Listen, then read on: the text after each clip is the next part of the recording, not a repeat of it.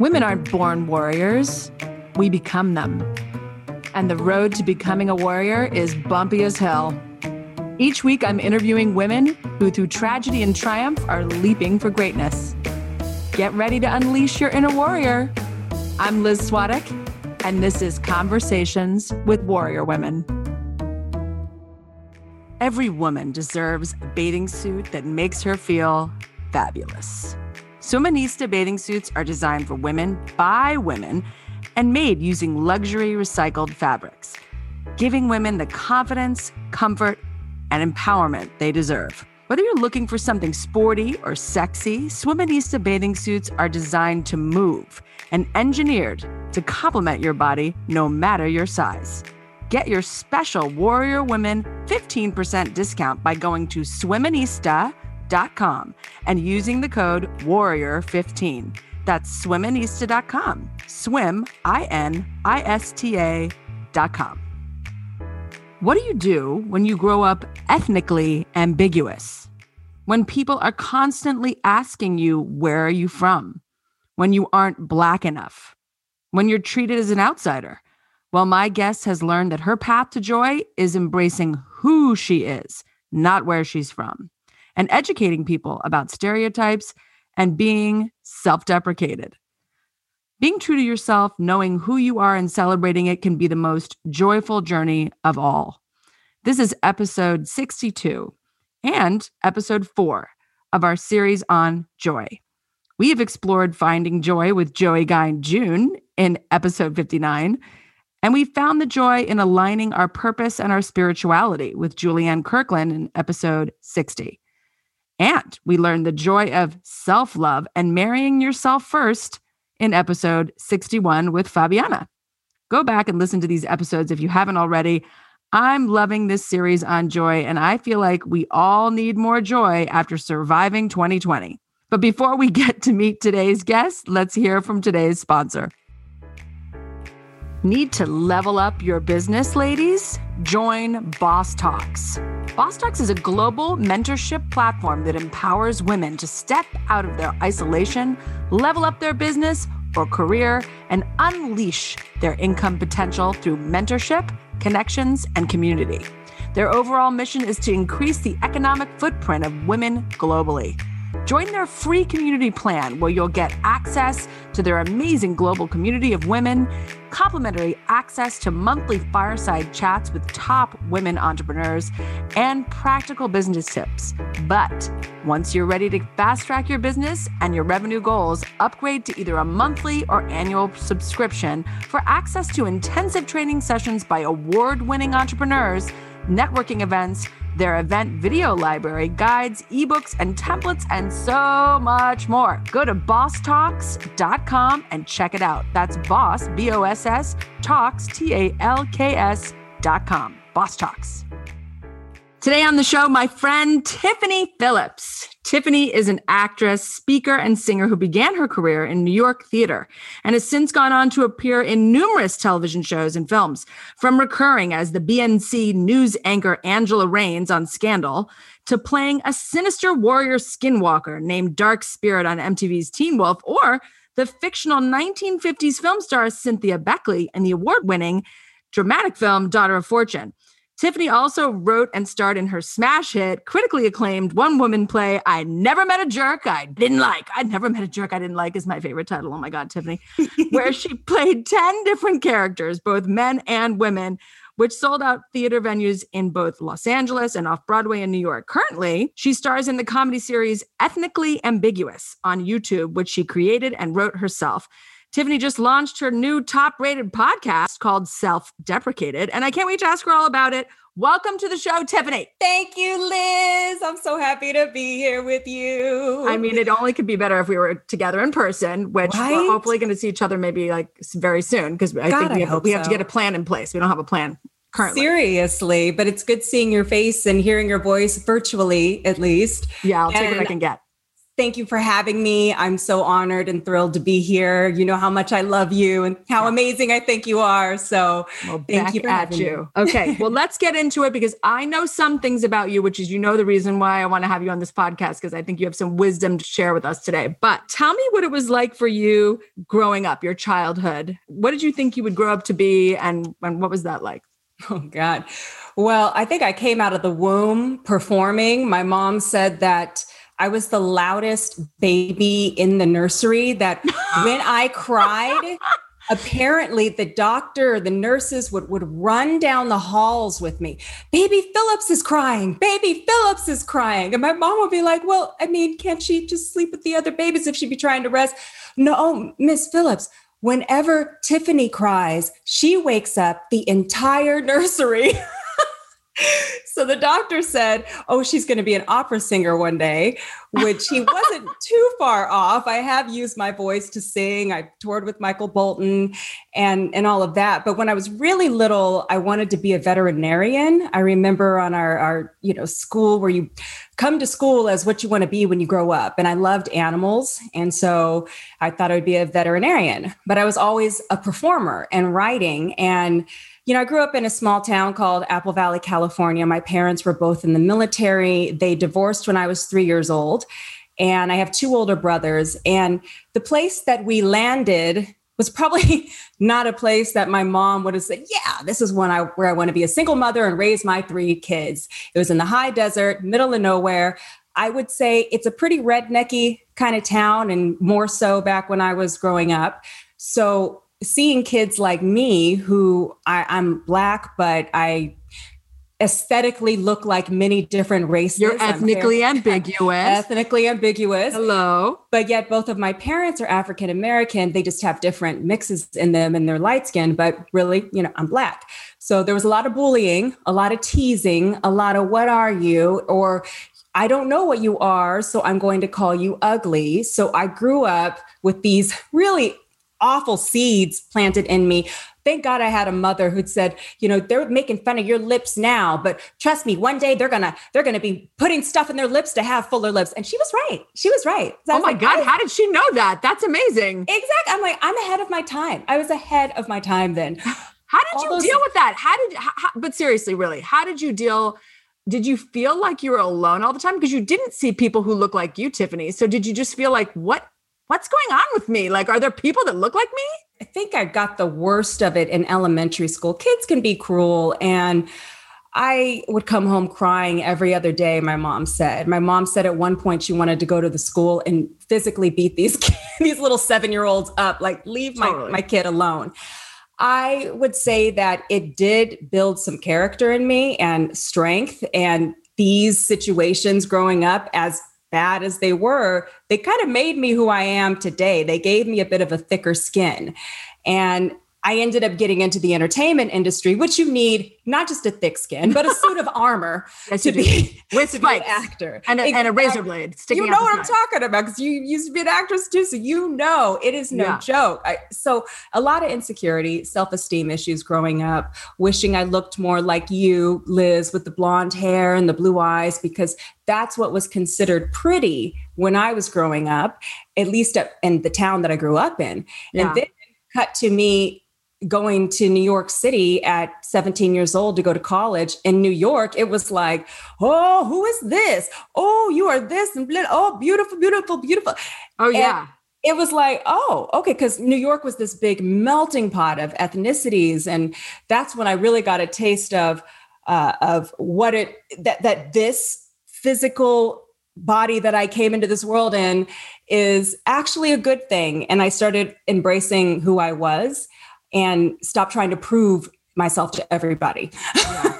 Well, I mean, listen, if you can get that at 17, I'm still working on that. I'm 51, but that is amazing that you got to go to somewhere like New York where you're right. Differences are celebrated and being different is kind of a cool thing versus, there's some places you could have landed even after that, where again, it's just about conforming, looking the same, really that's a great thing that you got that kind of empowerment that early and that it built and that you built up your little armor before you even got there. So I'm glad for that. So. You created and starred in I Never Met a Jerk I Didn't Like. I told you that is the best damn title. You played 10 different characters, men and women, and this was a huge success. Tell me about this. And I mean, that title's everything. Tell me about this show and how it came about. I think I might know. People would come to the show. They didn't even know what the show was about, but they heard the title and they went, oh, story of my life. I'm coming. But it started because, let's say I went through a 10-year jerk phase where I was one of those girls who, if you were a douchebag, if anybody at any time in your life has called you a douchebag, I'm going to want to get to know you. Like, I would go after the guys that weren't paying me any attention. And the worse off they were, the more I wanted them, the more attracted I was to them. But yet I had these great guys that were doing all the right things. And I'm like, meh, you're boring. You seem boring. I know, right? The good ones always seem boring. Why is that? Oh my God. I don't even know. I think what the jerks have is confidence. Like they have this unwavering confidence. That's borderline narcissism, but still, it's hot. It's attractive to us women. I was sitting on the porch with my mom. This is how my mother named my show, Liz. I was sitting on the porch with my mom, lamenting about one of the many jerks I was involved with at that time. And she goes, honey, you need to write a book. And you need to call it, I Never Met a Jerk I Didn't Like. And that was it. I mean, she's a damn genius is what she was. She was literally the funniest person I knew, like to this day, without even trying. And I didn't write a book, but I did do a one-woman show called I Never Met a Jerk I Didn't Like. My mother, she's the one. She named my show. She knew it. She saw that. She was like, I see a theme. I see a show. I see entertainment. Theme. Tell me about Ethnically Ambiguous. Why is it so important to tell these stories? I mean, I think for you, especially the way you grew up, it's really great to tell these stories so that other people can be like, that's me too. Because like when you see somebody else having a similar story or a similar experience, you feel so much better. You feel connected. You're not alone. Is that why you did it? Like, why? Tell me about this project. Well, I felt like nobody was really sharing the story of people who are unidentifiable racially. The people who are walking around and someone's constantly asking you, what are you? What are you? Which always gets me because it's not even a matter of what are you? You should want to know who I am, not what I am. But it's all about perception. Since I've been in this industry, this is a very label-driven industry, as you know. Sometimes I'm not Black enough. Then I have to be Latin. I'm not really Latin. I have to do how they see me. Oh, you look like you're more Latin. Oh, you look Asian. You look this. So they put me in this ethnically ambiguous category, but I don't really fit in any particular box. And there's a lot of people out there like me. And so I had to write this series and do it in a comical way to kind of educate people. Like, for example, not all Black people look like Wesley Snipes. Not all Asian people look like Jackie Chan and do, karate. It's all the stereotypes and these ethnic tropes that society puts on us that I'm just kind of trying to break away here. But in not beating you over the head with it, I do it in a comedic way where you're getting the lesson and you're getting the learning, but you're also laughing. And so that's why I created the series. And it's loosely based on my life as an actress in this industry, all the different ethnicities that I played. Girl, I've played. Oh my God, you played everything. It's insane. Everything. It's 50-50. It's a great thing. And it also has hindered me in ways, especially when they're looking for something specific. Ironically, I've played other ethnicities more than I've played my own ethnicity, which is African American. So I think weird. Isn't that funny? Because the industry kind of doesn't. I always say that they kind of stop at Halle Berry light. And then they don't go any further. Yeah. Then they're like, it's rare. I feel like it's rare that I see really because let's be real. I'm almost damn near porcelain. Okay. It's rare that I see that. And they're playing an African-American woman or male, especially, I can't even imagine for the men, what the light-skinned males must go through. I just had to share these experiences. And it's something we don't think about unless it's us, unless it's our thing, right? Exactly. We're not even thinking about it. And, I had this woman on my podcast, Sandra Hugh, and she was saying the same thing about, where are you from? No, really, where are you from? And she's like, I'm from Los Angeles. Like, and I was like, shit, I kind of understand what she's saying. Like, that must, like, at first, when people are asking you that the first 600 times, maybe you're patient, maybe you take it. But after a while, you start to say, are you telling me that I shouldn't be here? Are you saying I don't belong? Are you trying to single me out? Like, I don't know. I could see how that could build over time. And you're like, shut up.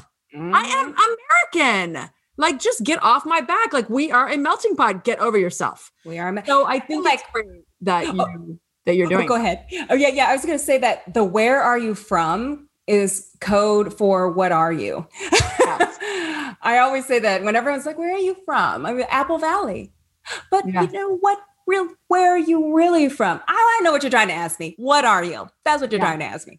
Yeah. Is there a way that someone can ask that would be better? Or you just don't want people to ask you that? I don't mind that people ask me that because it's curiosity. And also people need to know how to be with you. I hate to say it because my brother, he works in the prison system and he's very light skinned. He's got these blue eyes and he may have been around people at times and maybe they've said some racist stuff. And then later they find out he's Black and they almost feel like, then they almost feel like, oh, did you set us up? Oh, wait, why didn't you tell us you were Black?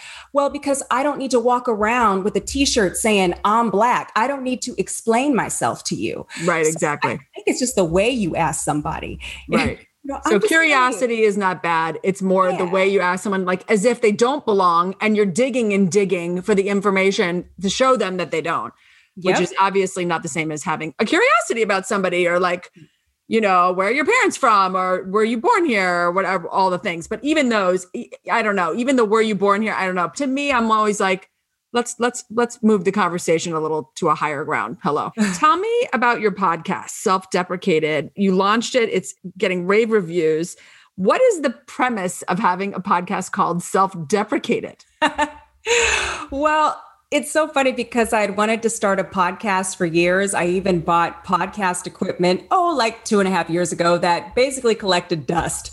And then I met Becky Harrington and I met you. And now I've launched this podcast and Self-Deprecate because I wanted something that would bring joy into people's lives and laughter, but also inspiration at the same time. I didn't want it to be another, self-help, here's how you raise your vibration type of podcast.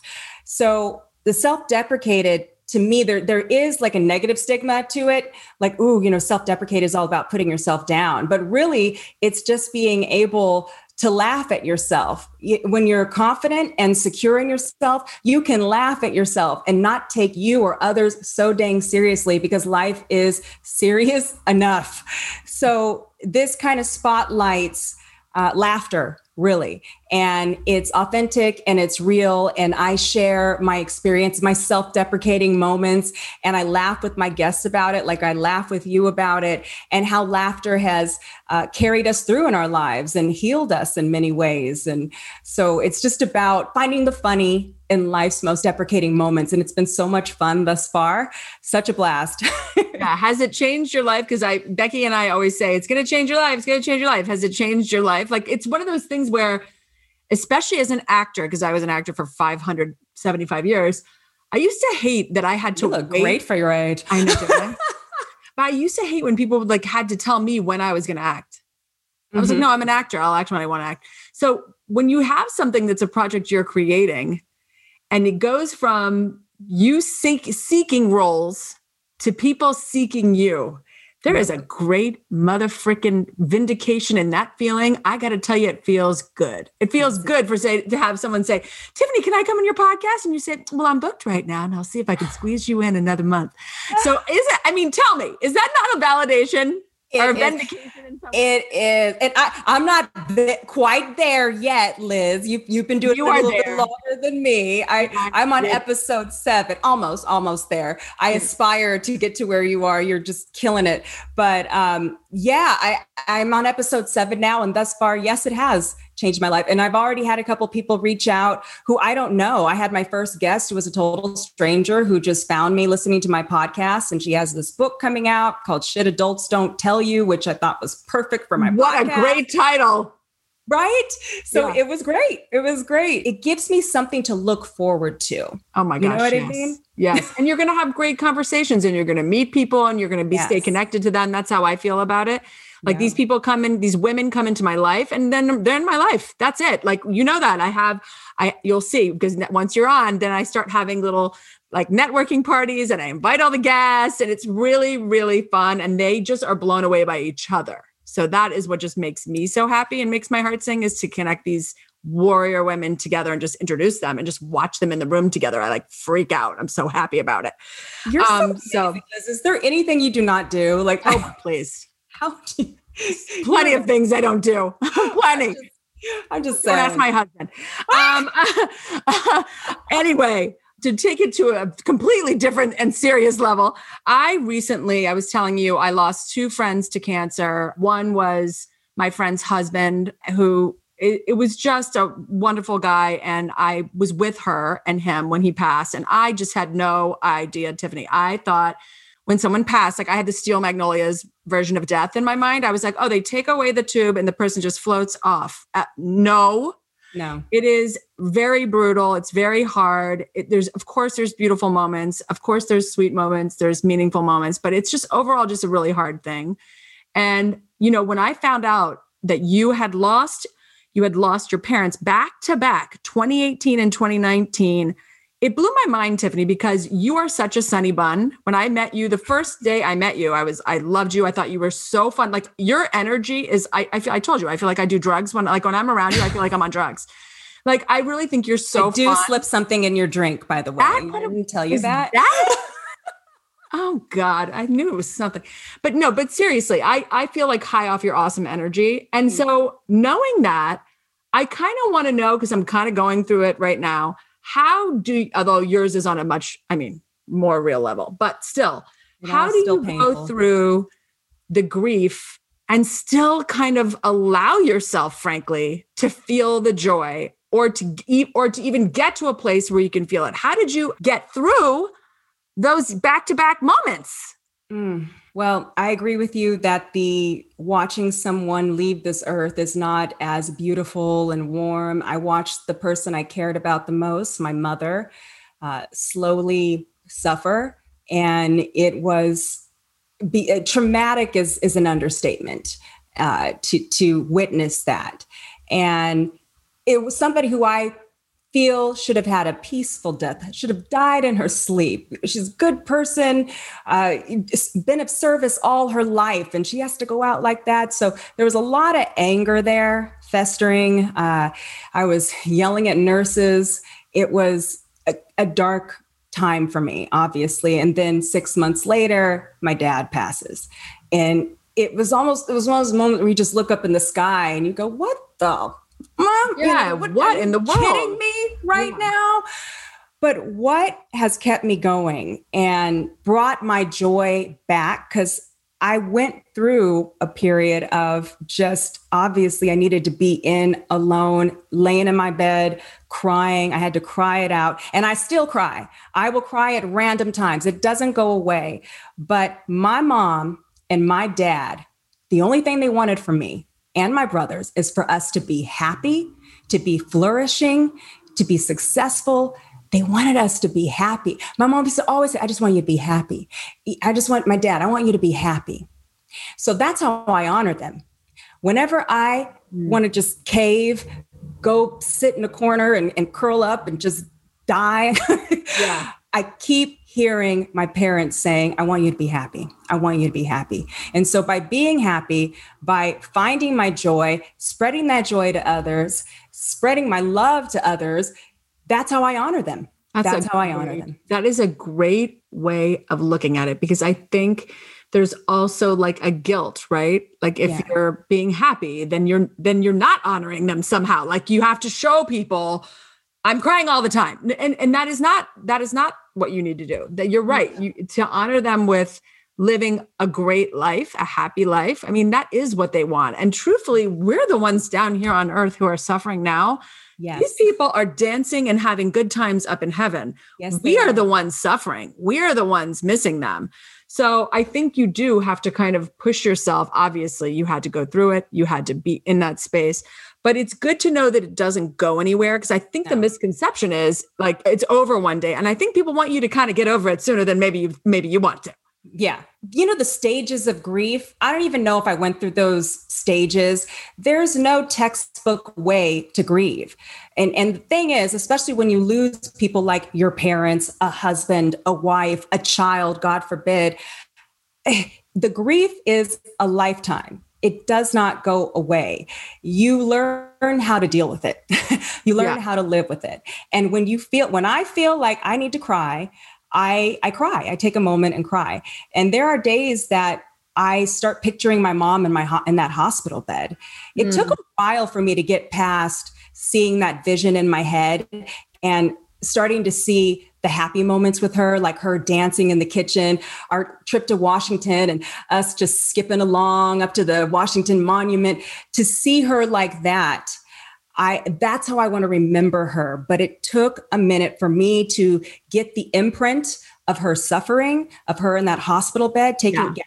And that's not her. Let's just think about that. That final moment is not even a remote reflection of that life that was lived, right? But it's so scarring and jarring that you can't help but hold on to it a little bit. But it isn't a representation of her at all, if you think about that. Right? It's just a body. It's just a body. They've left. Their spirits have left. My mom, I had a channel. I went and saw some channelers afterwards, of course, because I'm trying to get a hold of my mom and my dad.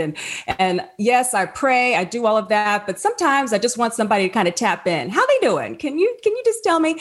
And apparently my mom is the life of the party up in heaven. Okay. And my dad is charming the ladies per usual. So well for them. they're doing just fine. And they're proud of me and they want me to be happy. That's all they want. I love it, Tiffany. Well, I'm so proud of you and how you live your life to honor them that way. Tell me, what is next for you? What's your next chapter going to look like? Well, when I'm done with this podcast, I'm about to go and make me a sandwich, girl. A sandwich. That is what is next for me. Oh, no.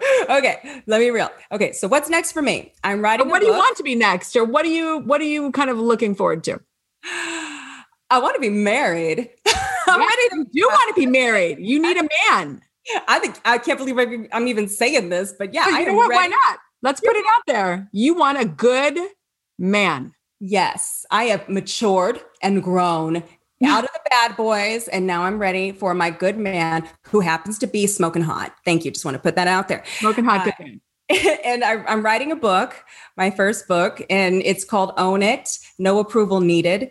And this is just about owning exactly who you are. And I share stories from my past and the bullying and identity, how I've struggled with that a lot, most of my life, and how I'm coming to a place, and I'm still learning to come to a place of full acceptance of who I am and loving exactly who I am. And so I feel like these stories will help others, especially people that are biracial, multiracial, mixed up, where society doesn't know where to place them.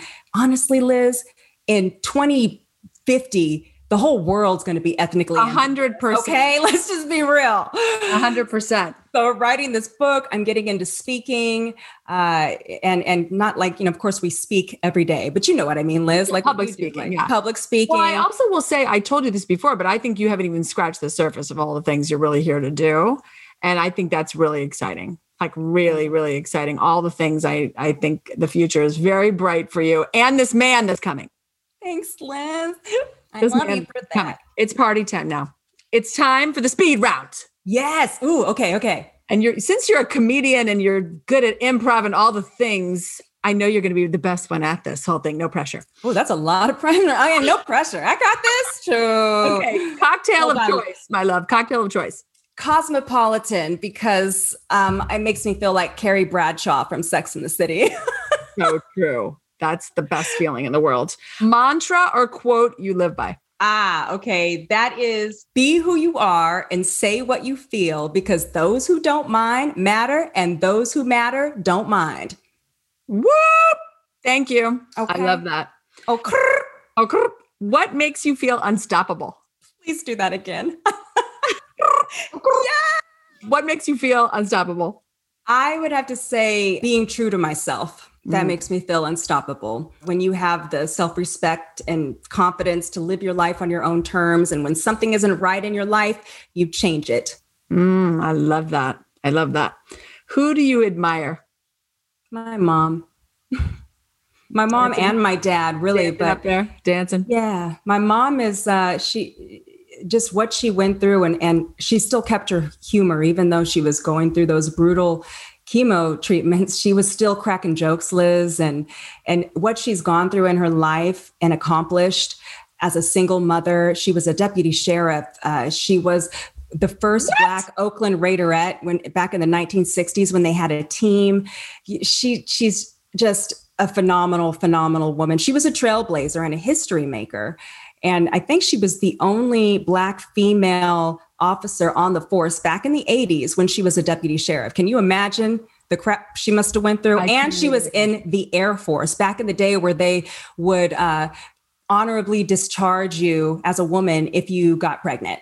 So that's why she didn't get to finish being in the Air Force, because she got pregnant with us kids. So I honor my mom, and she's my ultimate hero, and I admire her and will always admire her. Well, you are the daughter of a trailblazer, daughter of a warrior. That is why you are a warrior woman. It's in your genes. I love it.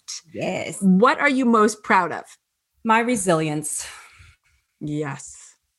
You have to be resilient, actually, to be an actor in this industry. And you have to be able to bounce back after every rejection. And here I am. I'm still pounding the pavement, still pursuing it. And I have sacrificed a lot to be in this industry. And then my resilience after losing both of my parents, I didn't realize how resilient I was. So I'm really proud of that.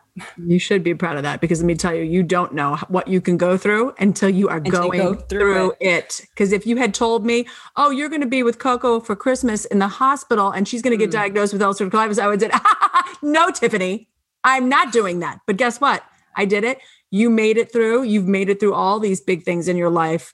And you know what? When you know you can do something that hard, you almost are a little bit like, whatever, I got this. Like, back off. I got it all. Don't come with your little stuff. I can't. What is exciting you the most right now? My podcast. Yes. Yes. That is definitely what's exciting. It's so exciting to do these interviews and to connect with people and meet people and the response is getting. That's very exciting. Like I said, it's something to look forward to other than an audition or job or whatever. This is something that I'm excited about. Yeah. Well, you're a natural at it. I told you, I bring a lot of people through the podcast, process as a coach. And I listen to a lot of podcasts. And when Becky and I were talking about you, I was like, she's a natural, man. Like there's certain things you cannot teach. And you got that thing. You got that thing you can't teach. So bravo, sister, for you. Coming from you, that is high praise, Liz. High praise. High praise. Thank you so much, Tiffany, for coming on and sharing all that wisdom, because I do think a lot of people are grieving right now. Yeah. And to know that you can honor people by being your resilient, joyful, you can still cry. You can still cry, but that you can honor people who have passed with your resilience, your brilliance, and your humor is really inspiring. Thank you. I appreciate that, Liz. And I love you so much. And again, so happy to have been on your podcast. I've been looking forward to this so much. Yeah, because I love your podcast. I love your podcast. Yeah. Okay. I love you, Tiffany. Thank you for coming on. All right, everybody. Thank you for joining me today. Remember to subscribe on iTunes, Google Play, or Spotify. And if you enjoyed the show, please leave us a review. This is the Conversations with Warrior Women podcast with me, Liz Swadek. And remember, every woman has a story. You just have to ask her. Bye.